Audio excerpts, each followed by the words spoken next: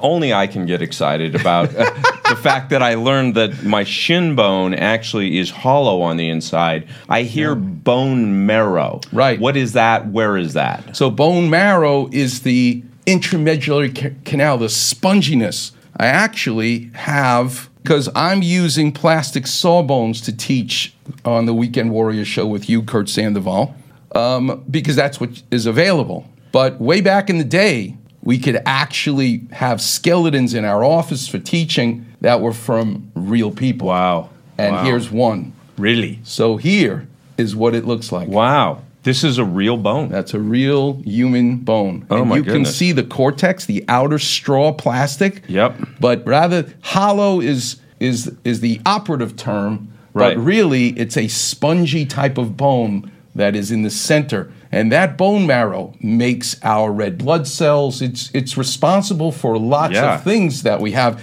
It's not just an empty space, but it is not a problem to actually put the rod down the center. So, Eli, if we can go back to Jordan Travis, the quarterback from Florida State. So he has this injury. So he has, going back to Jordan Travis, going back to Gordon Hayward, different than Paul George. His fracture is not in the midshaft like Paul George, where we would shish kebab it.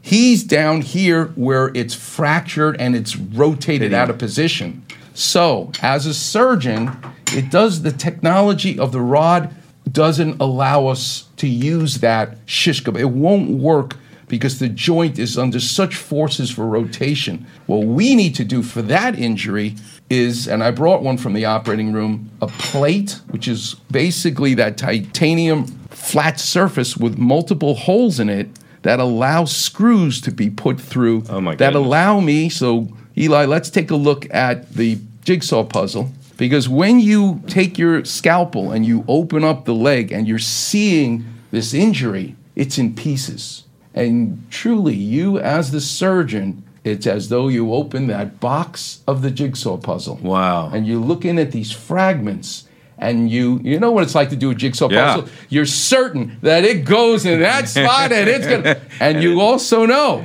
that if you gotta force it, it's not the right piece. It doesn't fit. And that's exactly right. And there is this amazing warm, fuzzy feeling you get as a surgeon, Kurt Sandoval, when you actually take that one exploded fragment and lay it back in. It's as though you're putting it in, and it's just like it talks to you. I'm a sculptor. It's like the stone tells me what to hit next. The bone goes, very good, Dr. Clapper. Very good. Yeah. And you then use a pin or a clamp to hold it in place, and you put the whole jigsaw puzzle back the way you want, and then you put the plate on, and then permanent screws to lock it in so it prevents any kind of rotation. Wow.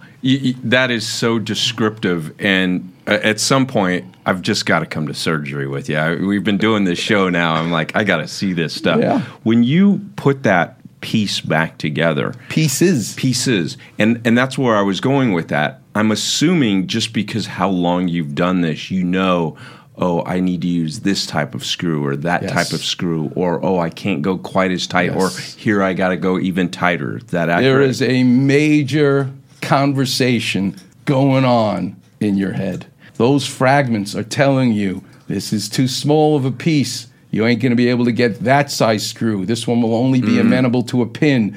You better lock these two little pieces and make one big piece out of it, and then take that construct and add it. I mean, where you work first. Our priority is always to put the joint back together again, because that's the key.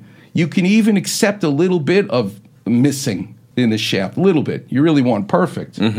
But the goal is to make sure that the joint itself is perfect, because when a bone breaks, we worry about two things. Will it heal, and will it heal in the correct position? Rotation, shortening, those different axes we worried about. But when a fracture, which is the case here, involves a joint, the third thing we worry about is arthritis later on. So it's very important, if the fracture did go into the joint, we have to make sure that we have all of those pieces back together.